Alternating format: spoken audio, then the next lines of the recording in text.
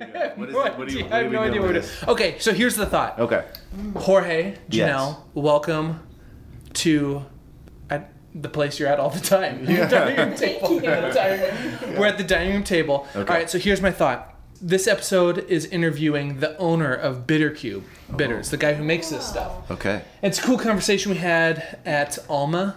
Have you been there in Northeast Minneapolis, Alma Cafe? Anyways, No, it was cool. And so I thought, man, it'd be really fun for the intro of this to make a cocktail Okay. with these bitters.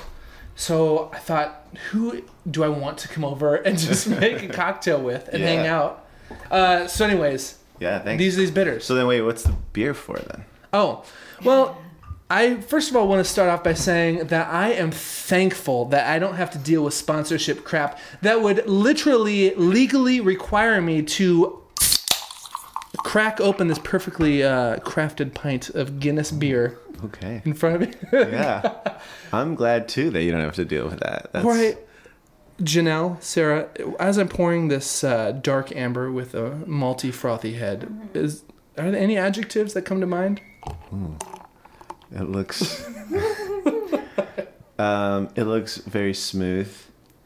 It looks very bubbly. It looks very frothy. Your thoughts? Anybody else have any thoughts? I'm gonna imagine that it probably tastes like mother's milk.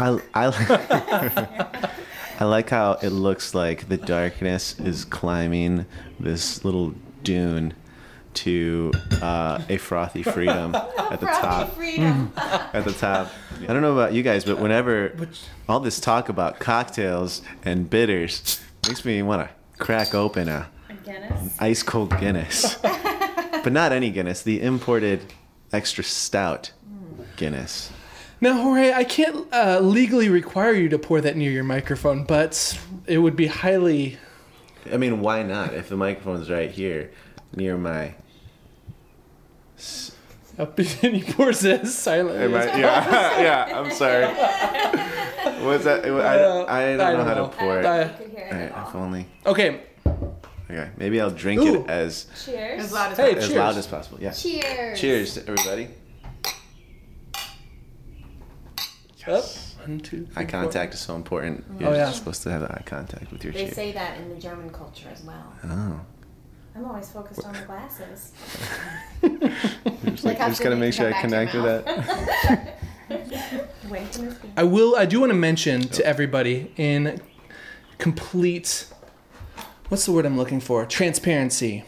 If someone is thinking, well, we got this BitterCube non-sponsorship, thinking that I interviewed him because of this, but I interviewed Nick, and out of that, as we were talking after the interview, the thought of them being a sponsor of the podcast and having some giveaways for it came up. And he suggested throwing these out here. So here, Jorge, you and Janelle. Why am I just saying Jorge? You're here too. That's fine. Okay, you guys help me decide. We have 2 of these packs of 6, the variety packs. Okay. $54.95 each at select retailers. Should I give them away as 2 big prizes, 1 per week, or I could split them up, and 12 people that comment on this would get the chance to win? I think you should split them up. Yeah. Most bang for your buck for everyone. Everybody wins. Everybody wins. All right. Maybe Well, the first 12 people. First 12 people to comment Yeah. in the comment sections, and you have to rate and comment on iTunes. I don't know what else to say. Just mention BitterCube in the comments. Oh, and leave the weirdest freaking comment or question. Sarah hates that I say that because it'll get weird questions. Someday. Believe that in the title. BitterCube bitters also work well in vinaigrettes, marinades, baking, and even as an aromatic garnish on your favorite dish. I've never thought to use it in food. I have not either, but apparently you can. I could see that. I mean, like you would use vanilla extract. That's true. Strider wants a wrapper. Tastier. Cool. There's a recipe card that helps you get started. Is that what this is? Yes. So in this interview, we talk about this. I asked Nick and told him the fact is most of the people that are listening to this are not cocktail mixologists, coctologists, experts. And so I asked him Why what not? the You should be. Why not? Yeah. What the best recommendation to upgrade your home It's so fun. cocktail game is. Okay. And one of the things he mentioned, this bitter set. I feel like, bitters are fun to have. I like mixing up some bitters and Yeah. trying a little bit more Trying- on my I guess that was an old fashioned, invitation. especially. All right, I'm gonna make an old fashioned. Who wants one? If you're feeling brave. 4? Let's do it. How many cocktails are we gonna have? We can make 7 of whatever. them. Because if we're gonna have 7 of them, then maybe I'll just sip somebody else's for. Okay, so tell me what's in this. All right, this is an old fashioned. So, Jorge, what? I made it to the specs of the bitter cube sheet. Yes. Okay. This old fashioned features a one dropper. This old fashioned features 1 dropper cherry bark vanilla bitters, a half dropper of orange bitters, and a half dropper of Bolivar bitters. It's really good. See, okay, Yeah. that's interesting. And this is what I always imagine doing more bitters in your drink would. This is what would happen. This would be Yeah. the result of that. Yeah.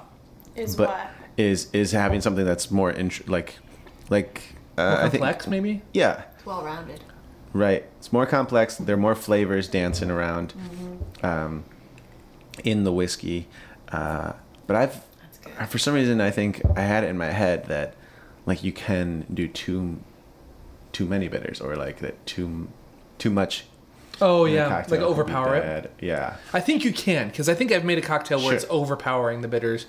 So maybe it has to be the right blend of the. Yeah. and- I mean, that's awesome. It's really That's good. so good. All right, round 2. Round 2. I'll make something else. All right, Rob. What do we have here? We have the sour. The sour. And this is a brandy sour. And sour, generally speaking, is anything with lemon juice, or is it specific? What makes something a sour? The lemon makes something. Yeah, lemon juice, or I mean, some sours I've seen have lime juice. Okay. Oh, Like a tequila sour. Tequila sour with lime. We had juice. lime juice. Yeah, that was good.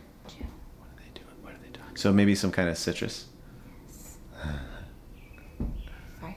No, I don't care. This is You're not. just sharing a present secret now. over there. No, I don't care. I'm just being goofy. I was being weird with you. The Harry Potter escape room has opened. What? Oh, really? The room of requirement. I was trying to email it to Sarah. I found out I don't have her email. Yeah, I always want to email you and I never have your email. You guys should maybe correct that right now in this moment.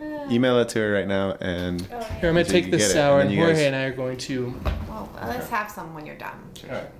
Cheers. What is your email?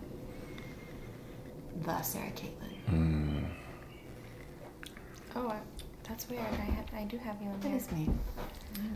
I searched Sarah. You did not. That's come tasty. up. That's a way better sour than any other sour I've made before. It is. It's not too sweet. I like that it's not too sweet, and I like that the lemon isn't overpowering. I think Like- that's my problem. The lemon's always overpowering. Well, since you're Yeah, emailing where me, it's like- Make I'll one. have you. Where all you get is just that.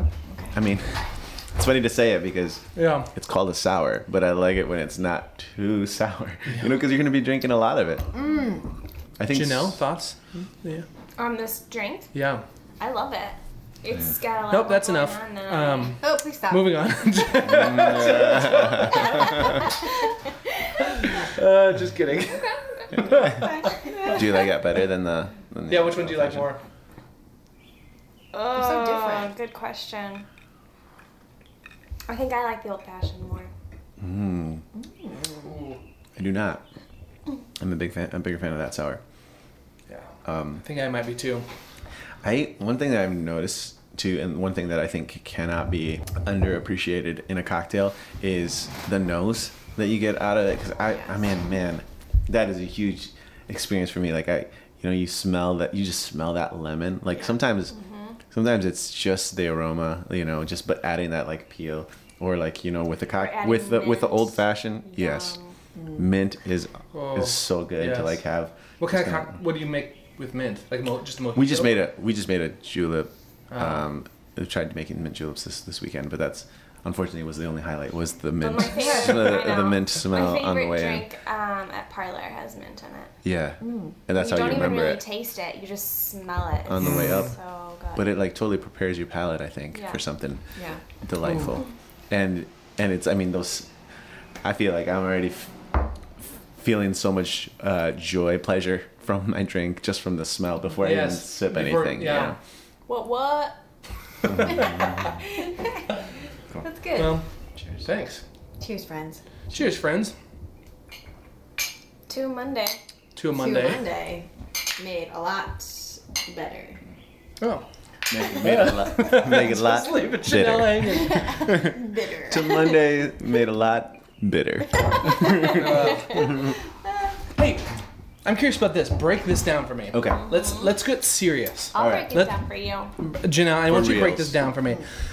I would love, if anything happens with this podcast, I would love for this to inspire the need for curiosity in people Yeah.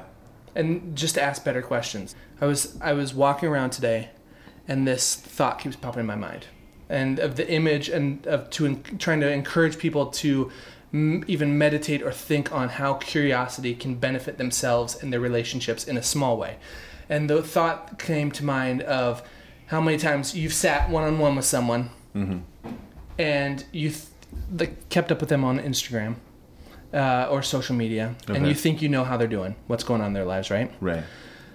And then you sit down and you genuinely are curious about how they're doing, and you ask them how they're doing, and something pops up and they're like dealing with some kind of crap that you would have had no idea that they were Okay. dealing with, like just serious conversations that come up. So you're talking specifically about social curiosities versus Yeah, just, like- I'm just thinking of curiosity in the smallest sense of being curious about someone other than yourself in like a one-on-one situation. I feel like that's even the smallest sense of curiosity for me, of like bare bones, you care enough to ask someone else how they're doing yeah. instead of asking and just waiting for your turn to reply.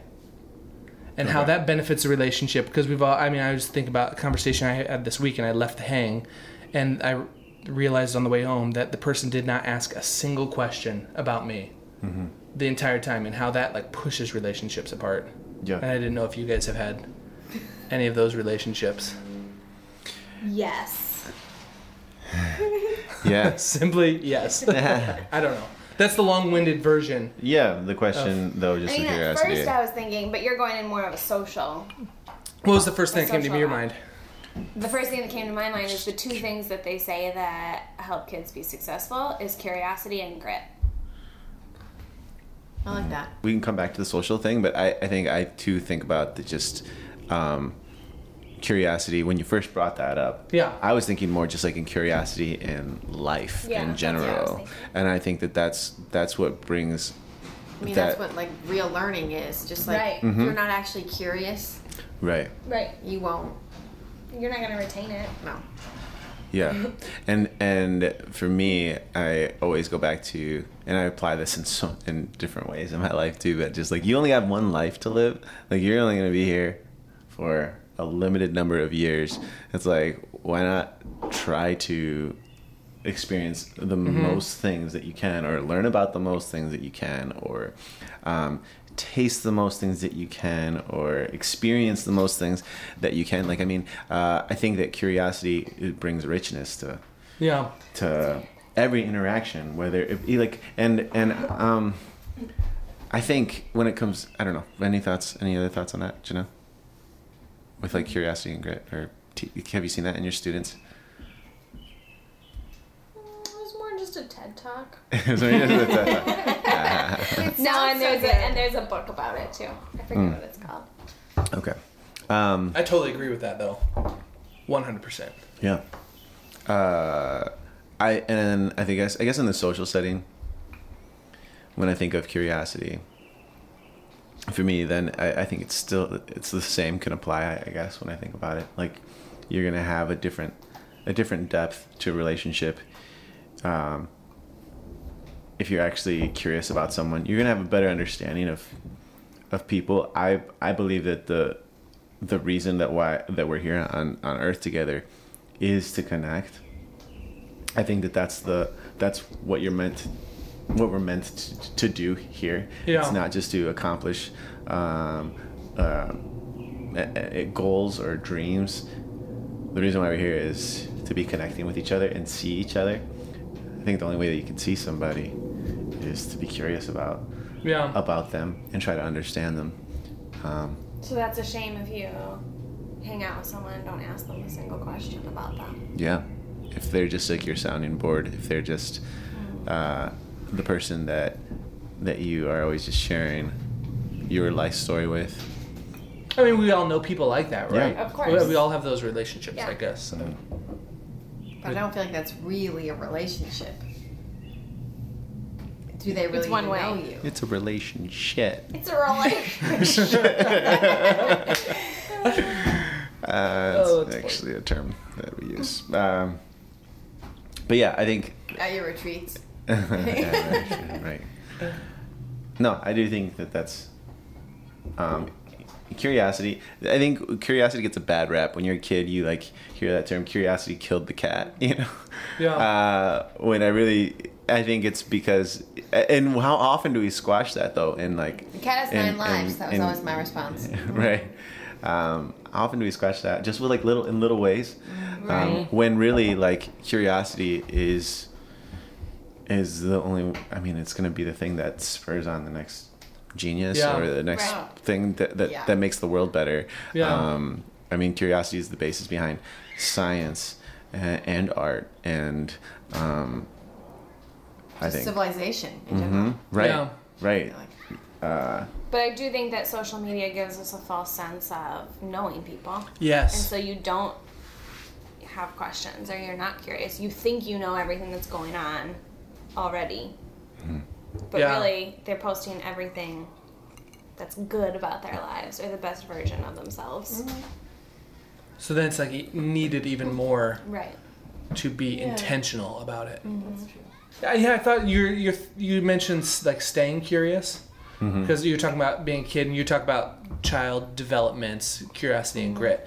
And I have been brainstorming of just what I believe and hold to be true within curiosity in the sense of this whole project or whatever.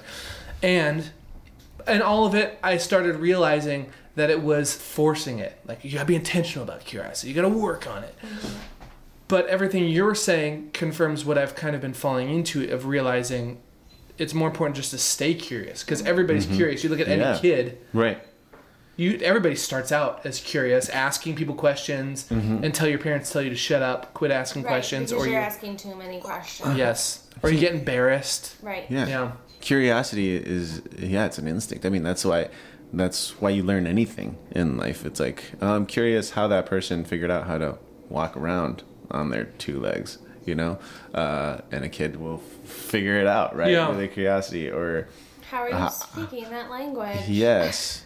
I mean, that's it's in us. It's in everybody, you know? Yeah. But then it's, gets shut down somewhere. Where do you live? In the city. Do you have a house? Apartment. Own or rent? Rent. What do you do for a living? Lots of things. Where's your office? Don't have one. How come? It's a long story. Do you have kids? No, I don't. How come? What's your record for consecutive questions asked? 38.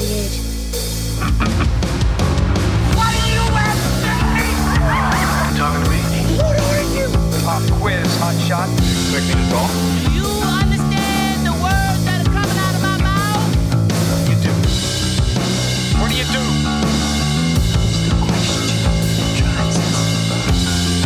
It's the question that brought you here.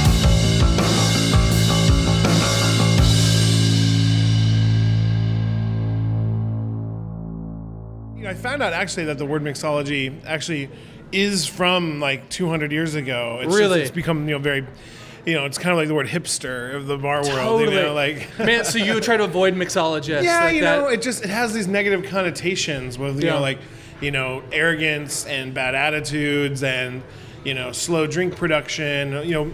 I possess those arrogance and the bad attitude. I have those things. I'm not wrong in those. But we try to avoid those terms, even though it's what kind of resonates with the consumer. But what we do, but and it's not like it's just as arrogant to respond to somebody and be like, well, actually, I'm just a barkeep. The proper term is The proper term is coctologist. Coctologist, keeper of the bar. I prefer to say it. Oh, that's so funny. Man, I love that. This podcast has been kind of the same experience in the thought of creatives. Like I hate the term creatives for the same thing because everybody's creative. Like Right. young, like the biggest pet peeve of mine is the term young creative. It's the biggest load of bullshit in the world, I think, because it could be old, young, whatever it is. It's just it brings all these connotations of someone that's not like working for a living. Yeah. Essentially, like it brings all these things to your mind. Yeah. But like, how do you talk to someone with that focus of like creativity and creating something? Yeah. Without using those stipulations. So I love that. So Yeah. what do you if you say what do you do for a living? Your term is that's the thing too, because like I like to be like, well, I'm a bartender, and everyone around me is like, no, you're not. You're not a bartender. Like, when's the last time you bartended? And I was like, well, a couple weeks ago, I had a guest shift. I bartended for 2 hours in Toronto. Yeah. Doesn't that count? I mean, we are. Yeah, I mean, I guess Bittercube. I mean, we're entrepreneurs. I mean, I'm an entrepreneur. I started a business in 2009 from nothing, and we've grown it to something, and we do lots of different things, but the heart of what we do is bartending. Like at the heart of every decision we make and every path that we're trying to go on, it's about the world of bartending, the world of bars. And I think my retirement plan is to bartend again. I think at some point I'd like to just have my own little tiny bar with 8 seats, and it's open whenever I want, from like 4 to 7 in between my programs, that kind of thing. But for now we do much more than that. But bartending is always kind of the main focus of everything. So I love how you say like bartending would be the step into your retirement, as in like that would be a break from what you're doing right now. It would be. Because are you just like traveling nonstop right now? It's crazy, man. Yeah. What does it look like? I got home from San Francisco yesterday. I was there for 7 days. We have 3 restaurants out there. We have 17 bars in the country that we manage in some capacity, and then I also work for Bombay Sapphire, and so does my business partner Sapphire-inspired bartender. Yes. I've judged that competition that happens every year, and so that's starting Monday. Okay. So for the last 7 years I've been on the road. It started out 30% of the time, and now it's probably like 50% of the time, maybe more. So I leave again on Tuesday. I go to Toronto, then I go to Boston, then I go to Calgary, then I go to Vancouver, then I come home, and so that's a 10-day trip, and those are rough, and it's so especially is it Owen? I have a 12-year-old Owen. Man, so you're like balancing that. Yep, it's a big balancing act. More and for him, so his mother and I, separated when he was 2 years old. So he's always he grew up with the life of like I have dad's family and I have my mom's family, and so for him it doesn't affect him. I hope not that much. Where basically like he gets picked up for school and I'm on an airplane, and then I land hopefully before he gets done with school. And it's hard. So badass. Sometimes you have to explain to him like he came home last night and he's like asking about he's like, hey, who took this thing out of my room? And I was like, brother, I haven't been here since the moment you weren't here. I also got, totally. So I know as much as you do. Yeah, and it's interesting. I mean, I'm remarried now. Okay. And so that's probably Congrats. the most, thank you. Yeah, we've been together for 5 years. We've been married for over 2. And, she's an extremely patient woman. And, I think that, that's the most difficult relationship because with Owen, honestly, I don't think I'd be able to do what I do if I hadn't gone through a divorce with his mother. Seriously, if I had a full time. It sounds weird. I think you're always a full time parent, but just the amount of time that I have is when I get to be grounded. I feel like you'd probably feel like you being gone more. Like he'd feel the distance more than this being something like, okay, I'm dropping you off, and then instead of going back to my place, I'm going to California. Exactly. Whatever that looks like. Yeah.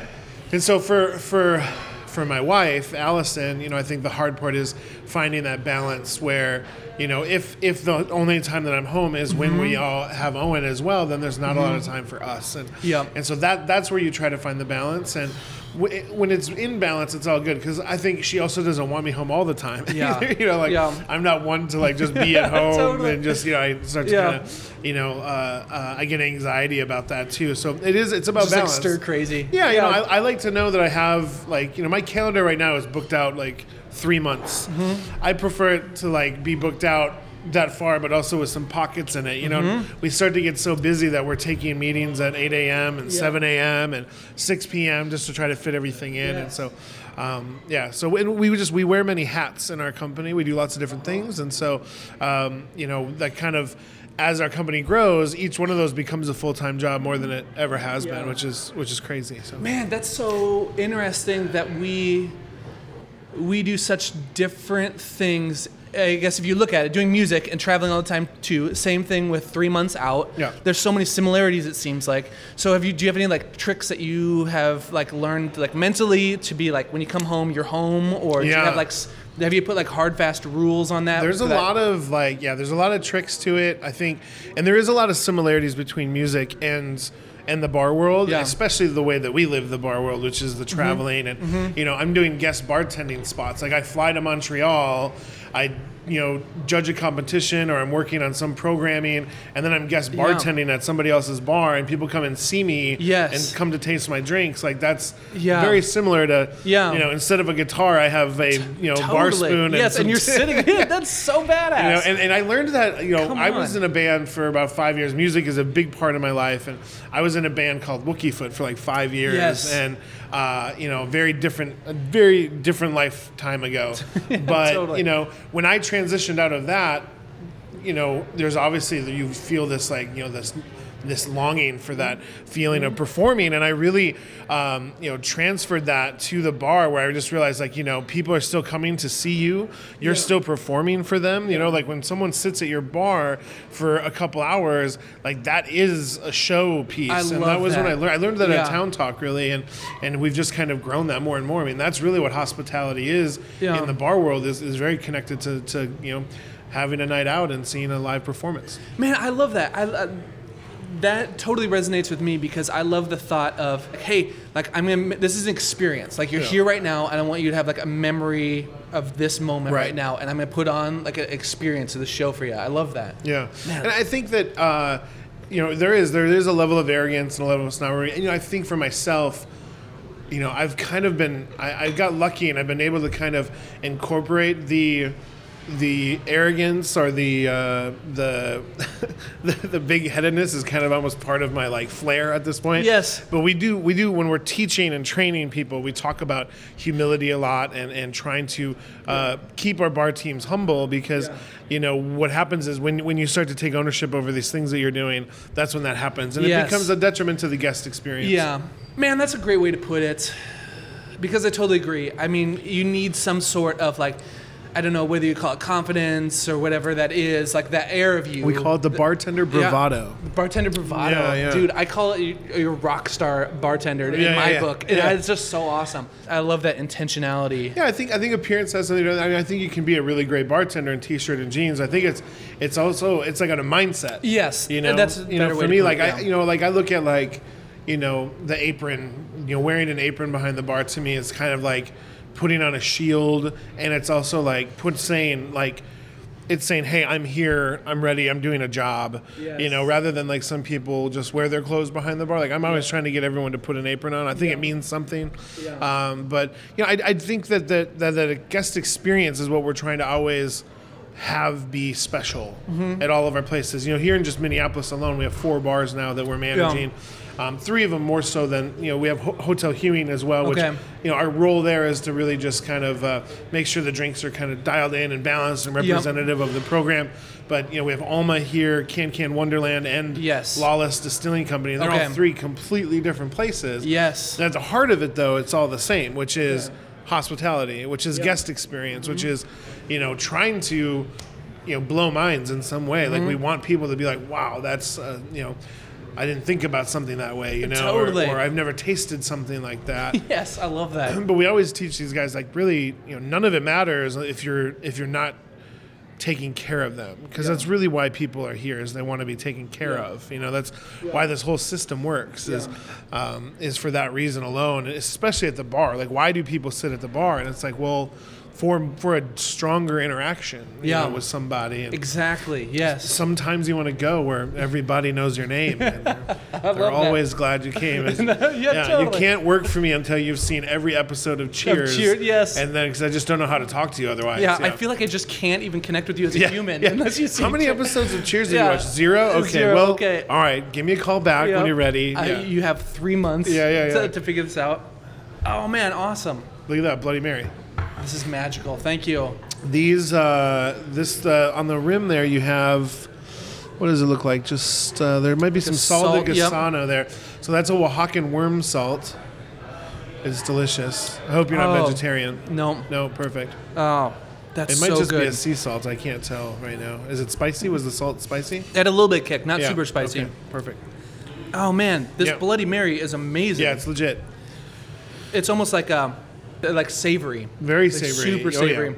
Man, that's awesome. It's very. What we do is we actually make the botanical blends at our apothecary, and we ship it to all of the bars. So we're working on doing more like commissary stuff where we can keep kind of the labor low at the bars, but then Bittercube kind of takes on some of that labor. So you're providing not only that kind of mentoring the bar, but also that service of making it here, sit, and then you just have a lot of stuff. Yeah, obviously the bitters, but then at the apothecary in Milwaukee, we also produce these elixirs, and these are the liquids that we use for all the tap cocktails and pour over cocktails and things like that. So that's so awesome. Can-Can Wonderland is.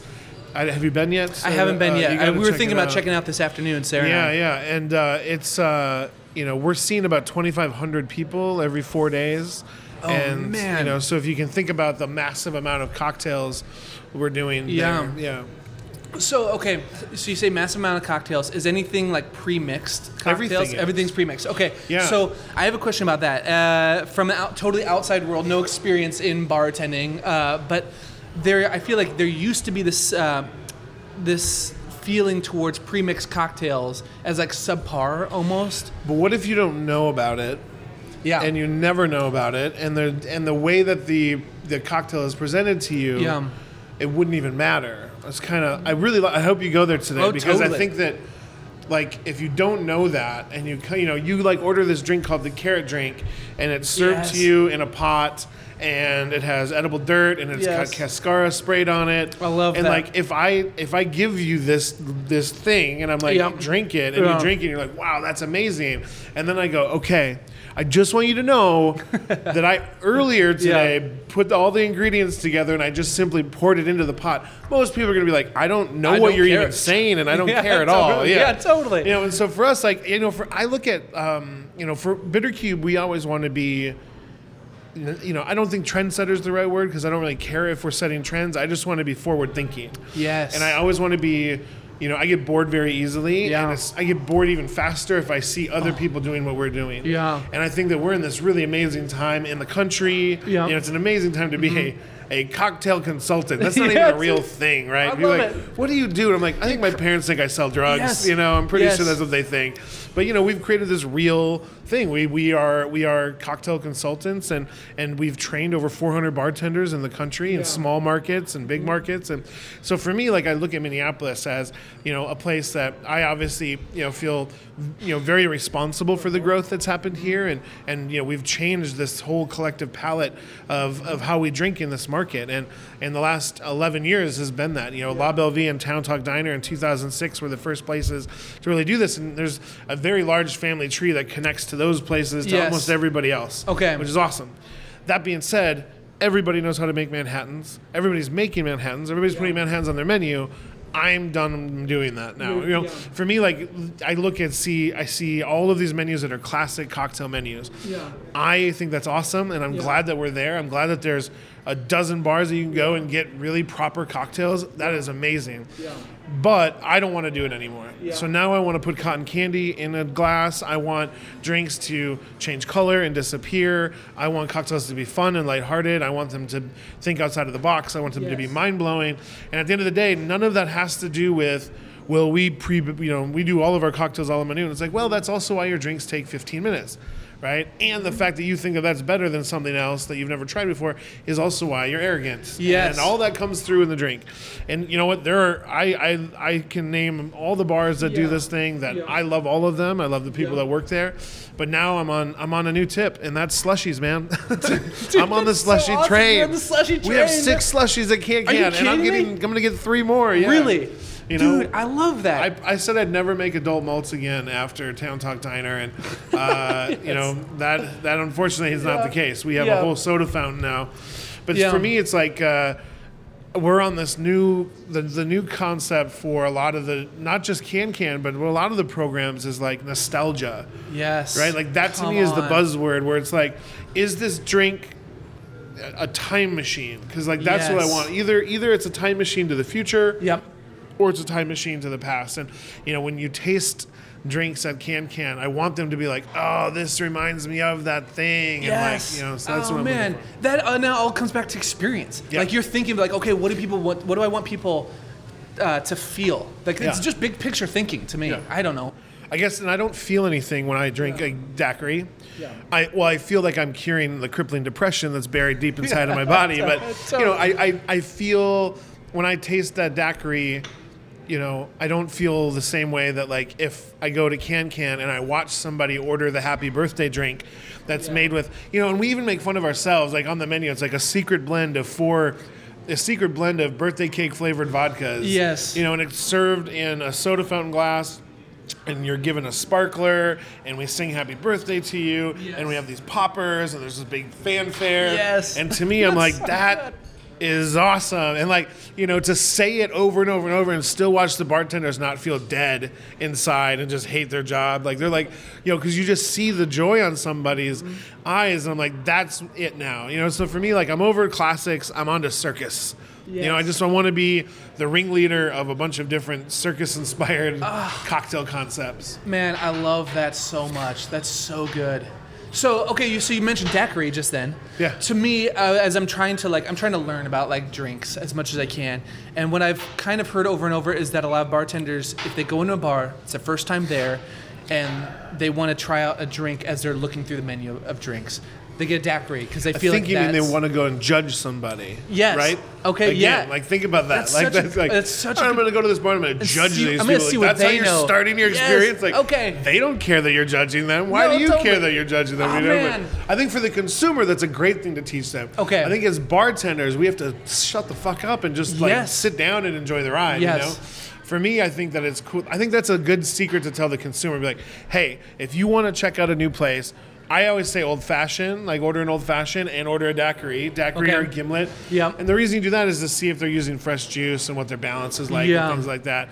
I think the bigger trick is that if you're going to one of these cocktail bars, is you always want to order like a glass of sparkling wine or something so you can get something right away, and then you Yes. can give them the time to take whatever it is to that do you ordered. whatever. Yeah. So you're not just sitting there empty-handed. I think that's a good thing. Well, I think, you know, and I think more bars should be handing, you know, if you're a Yes. bar that takes 10, 15 minutes before you get your drink, then Yeah. you should be kind of, you know, preemptively taking care of people that way. But yes, I Yes. think every Have like a bartender starter has out. those like litmus cocktails.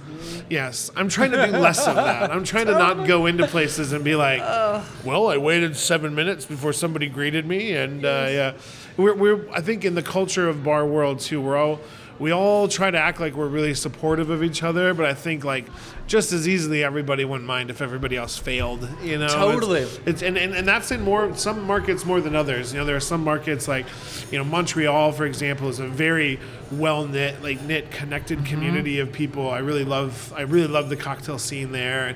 But then like, you know, you can go one city over to Toronto and it's like you don't feel the same synergy that they have there and things Yeah. like that. So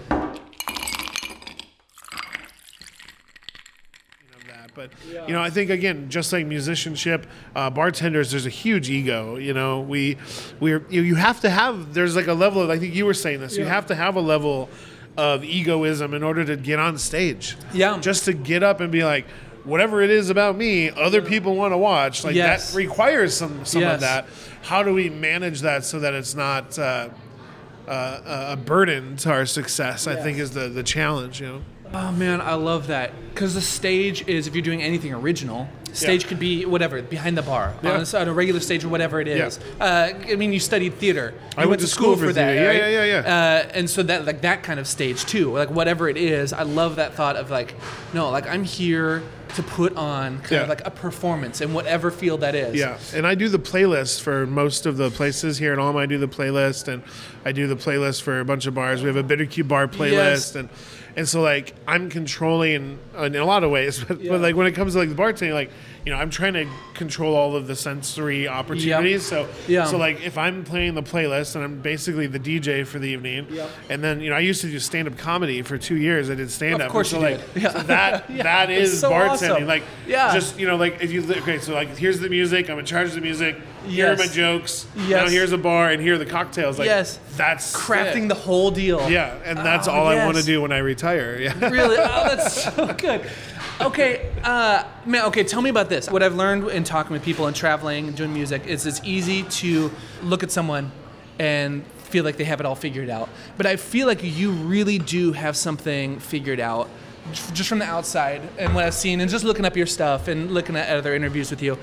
And it seems like you have this like idea of core, what is you that gets you pumped, and that is fluid with the things in life and your interests that have taken you. Now this is like the bigger interests that like the bartending world, mixology, whatever it is, like this world that you're doing is like your focus now, and seems like that's gonna be it for a long time. Yeah. But it's like traveled with you from like theater, stand-up comedy, of this thing of like, no, I'm gonna hold your attention and I'm gonna do it and put it back on you in a way that makes your evening better, or like your night or whatever it is, and give you a good experience. Like, so I'm just interested, have you always been like confident, and that's like your interest? I think confidence is the thing. Yeah. I mean, I think I can remember back to the moment I discovered what confidence was, like back in like ninth grade. Okay, tell me about that. Well, so I grew up pretty religious. I was a Lutheran youth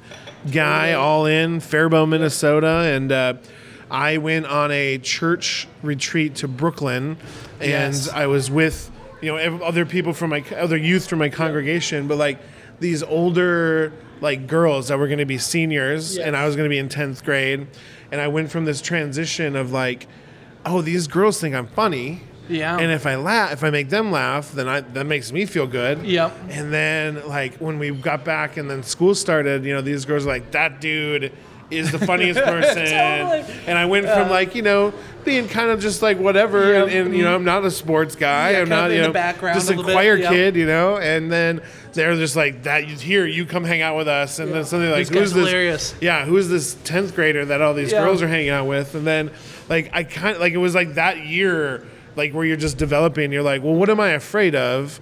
Like I should just be who I am, because people seem to enjoy that. I was just kind of a weird kid. I still am a totally weird kid, but somehow I managed to capitalize on that, and I kind of ran with that throughout high school. And my senior year, when you go like the like most involved, like I think I got one class clown, and most involved and most school spirit. I was I was the fucking mascot for our football team. Yes. Yeah, it was amazing. I love it. I was Freddie the Falcon. Yeah. And so and then you take that with you to college, and what I went to school for theater and English, but what I was really trying to go to school for was to be a motivational speaker. Yes. That's what I wanted to do. Really. And then and then I met girls and drinking and some other extracurriculars and lots of eye-opening experiences, and I was like, I was like, where I really should be is on the stage, stand up. Because I was overwhelmed by the U of L. I went to school at the university here, and I was overwhelmed by like the theater program. Was like, I walked in and I was like, oh shit, everybody here is way better than me at all of this stuff. Totally. And so I found my calling was like stand up. I was doing open mic nights wherever I could, and I did comedy sports and all that stuff kind of, and then I joined Wookiefoot after that, and performing for thousands of people, and and so it's like all of these things are just building that confidence, or like that, and so it's a lot about that. And I think that the transition from music to the bar world was, I had went back to school to get my English degree, and I opened up Town Talk Diner that same year. And somewhere through that year of school, I was like, I'm never going to be happy as an English teacher. I'm never going to, the financial opportunity is not there. And so, that's when I like recommitted to the world of bartending. As we started to get noticed for the work that we were doing, as soon as we're like, oh shit, like we're in the paper for making drinks. Yes. Let's keep down this path. And so that's what it was. It was like that kind of started it. And that recognition makes you drive to, feed your ego a little bit. And so then out of that, at some point you have this idea, like, we need bitters. Like bitters. Well, yeah. So in 2006, there was only one bitters available here, Angostura. Yeah. And, the market wasn't really ripe with a bunch of unique stuff. Yeah. And so Aaron Johnson and I really set out to make everything in-house that we could. So It wasn't just bitters. It was liqueurs, vermouths, tinctures, tonics, syrup, everything that we can make in-house, we were trying to make in-house. Cool. And so, we had a bunch of bitters that we were working on. Some of the formulas that we make today are from that time. Yeah. And then that's when I met Ira, who's my business partner. Mm-hmm. He was working at the Violet Hour in Chicago, which, it's crazy that we've been through this for 9 years now and just been so... without not without conflict, to say the least, but the fact that we've made it this far as an equal partnership is really fascinating. Man, that's so cool. Well, and like a testament to you guys as people. Yeah. I mean, or our wives as people. Yeah, we always talk about his wife Kara as like the third like mysterious bitter cube. Yes. Like she's really the reason that we anything's have still happening. So like you two are idiots. Yeah. Make up. Yeah. Totally figure this out. Figure it out. Oh man. It's now just talking with you. It's obvious that like the bitters thing is a big part of what you do, but not like the biggest picture of like your focus. Your focus is so much bigger. Yeah. And so I love that. I mean, the reason we're sitting here is because of Bitter Cubes, but that opens up so many other things because we've met twice before, and there's no way you'd remember. But there's no way. But I went to it was Eat Street Social. I think both of them, and you were like maybe bartending there, or you were something there. Yep. And it was one of the first experiences where Sarah and I, we live in South Minneapolis, and I was like, man, like great cocktail. The whole package that you're talking about was there, but it wasn't like that slide across with a "you're welcome" by the way. It was like super nice, and we left like having just a great time. Then I head on tour. And then I stop in this place called Libertine in Indianapolis. Yeah. And all of a sudden I start seeing Bitter Cubes there and other places while I'm out on the road. Yeah. And I'm like, oh man, like this is such a bigger thing than just like the Midwest. It's exploding. And so I love that thought of like, you guys had this idea naturally, and then it just kind of explodes and goes from there. Yeah, explode. I think in hindsight we'll say that word. Yeah, but it's been, it's like when you're in it, it's like, it's a grind. It's a slow growth. Well, I mean, we've seen about a 40% growth every year. That's kind of huge, actually, for a small business. And, we're getting to this place now where, like, the reputation of Bitter Cube and what Bitter Cube is and what it means to people is greater than what we are as individuals, which I think is really wonderful. Yeah. It's wonderful to kind of be able to look at this thing you created from above and be like, wow, we did that. Man. Which is really cool. Man, such a great point. Okay, so that everything you just said encompasses why I'm doing this podcast, and that is people see people that are successful or that they look up to you, which I feel you being one of those people for a lot of people. And we look at it romantically and think, oh man, you've got it made. It's been so easy. You're successful. Like I just said, I even like accidentally said exploded. And I know there's no way in hell stuff just explodes.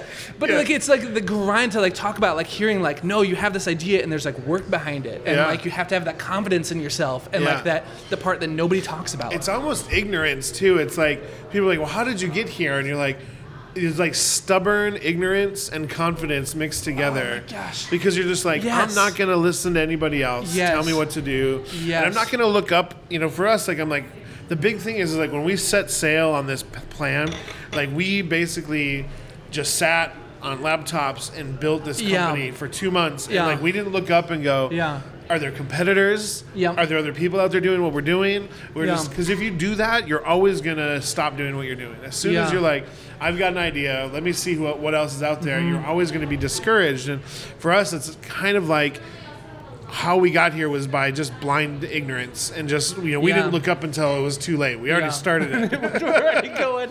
We already started it.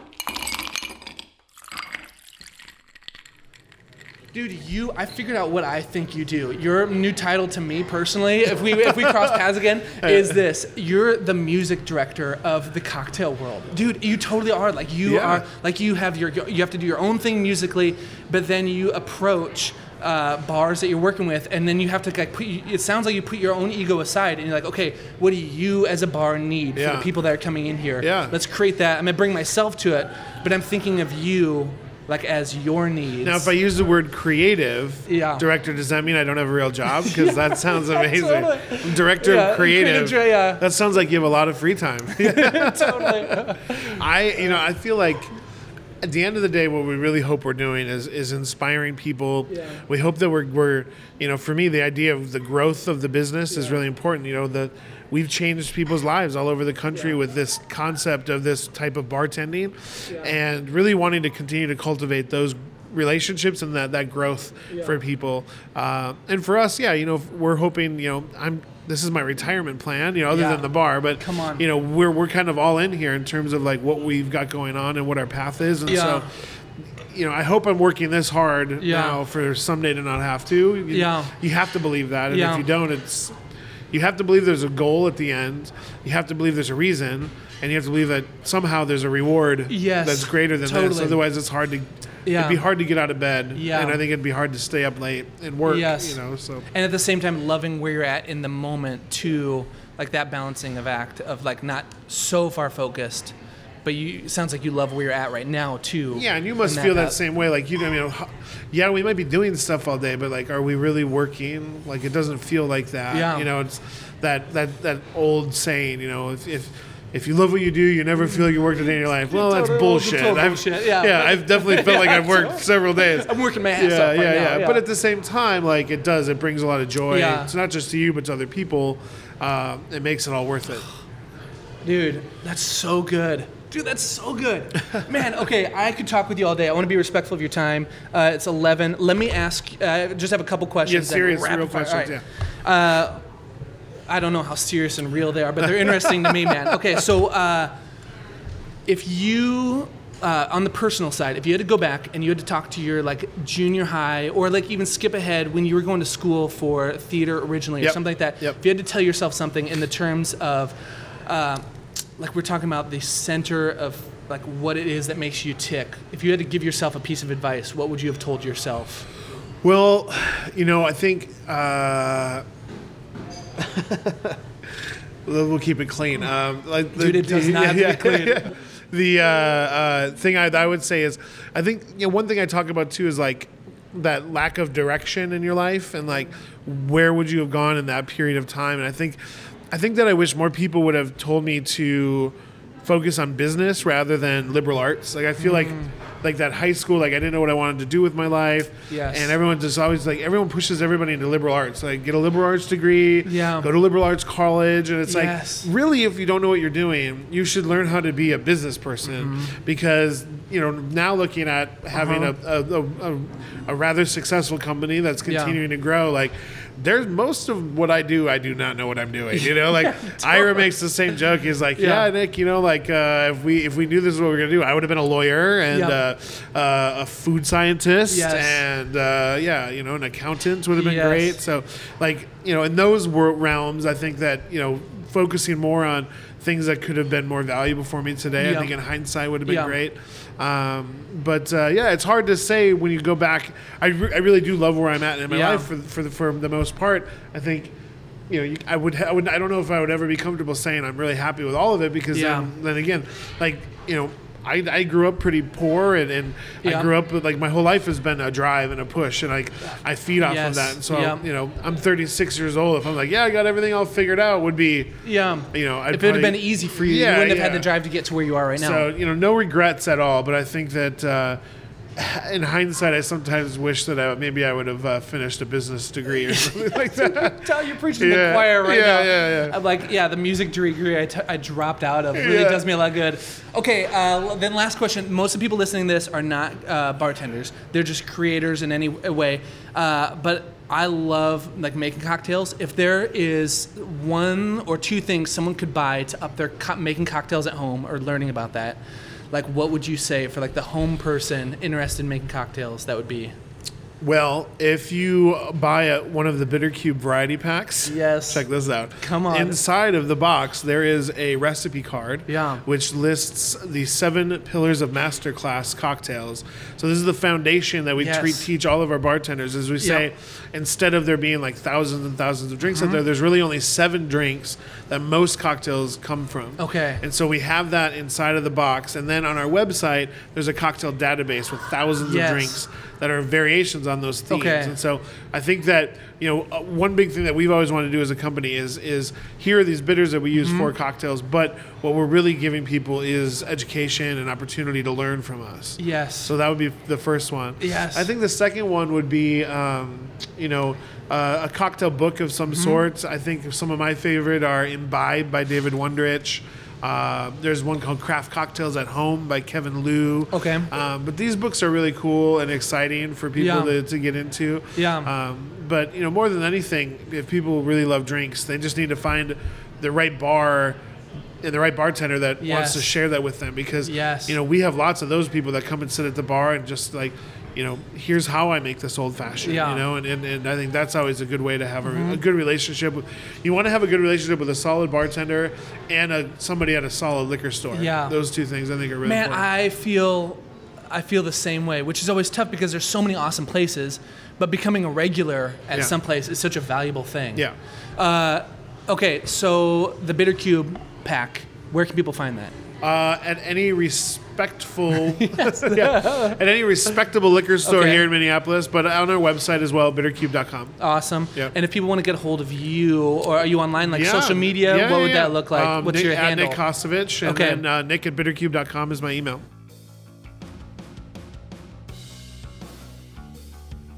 I'm so thankful that I don't have to deal with Guinness giveaways right now.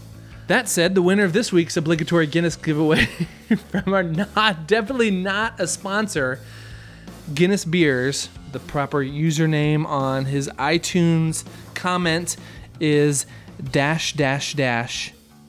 Clark -- All right, let's get with it. Clark said, Rob's podcast is amazing. Great conversations that balance perfectly between fun and witty to insightful and thought-provoking. Highly recommend it. I have one huge problem in my life. We have no beer glasses in our house. Honestly, drinking beer out of my hands is starting to become very gross and highly inefficient. After question number 4, I was inspired to dig out my childhood Lego collection and solve all my problems. Once you get past the odd plasticky flavor, it works awesome.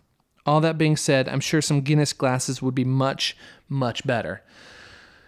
Well, it's funny Clark says that. I reached out. I found Clark's cell phone number. Let's give him a call because... Clark, you're a winner. How do I do this? All right. Yeah, should I call him? Do you know him? Yeah. No, I don't think so. Hey, Rob. His name is Clark Strasberg. Ooh, his name is Clark. He's the sexiest man I've ever called right now at this moment. Hey, Clark, you are technically not live, but I'm recording this for the podcast episode that's coming out tomorrow. And I'm calling you to let you know that your comment was so epically funny that you are this week's winner of the Guinness beer glass and beer giveaway. Oh my gosh. I just need to... I'm so excited right now. I hope you're so excited. I just want to let you know that you can throw those Legos away. They're soaked in beer, so they're not good for kids anymore. So. Oh man, that's so good. Dude, how's your day going? You doing all right? Yeah, I'm doing great. I'm grilling some chicken out in my backyard. Oh, nice. Someone made a comment on my Instagram saying that these giveaways are rigged only to my friends, but you can attest that I had no idea it was you until I texted you or reached out to you, right? Can we just announce that right now? Okay. Sure. It's not rigged. It could possibly be rigged though. It's not rigged at all. If it was rigged though. It's impossible to be rigged. It's literally, how could this, if you really think about it, how could this be rigged in any way? But I will say, if it was going to be rigged, you are the first person I would rig it towards. Well, I'm honored. Dude. Okay. Well, let's grab coffee here soon. Then. Yes, let's do it. Make it happen. Are you around this weekend next or something? Yeah, I'm around all the time. Sweet. Just a constant state of aroundness. Constant. Perpetual. That's awesome. All right, dude. Well, I'll catch you later. Sounds good, man. All right. See you, Clark. See you, man. It's kind of fun calling people. Is he married? Yes.